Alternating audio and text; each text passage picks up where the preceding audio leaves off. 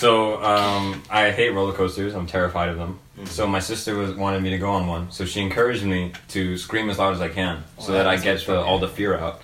And so then I'm on the roller coaster, we're about to hit the drop, and I'm like, alright, I'm gonna do what she said. It hits the drop, I go, ah! It's like the girly, no, it's not girly, it's actually too low. So it's like, oh! He's not screaming, he's saying, oh. Like, So it comes out, and I immediately shut my mouth in embarrassment, and I just suffer the rest of the way. it's because he tried to scream instead of like screaming. So like he was like, what pitch? Okay. It just came out like a sign. It was so forced.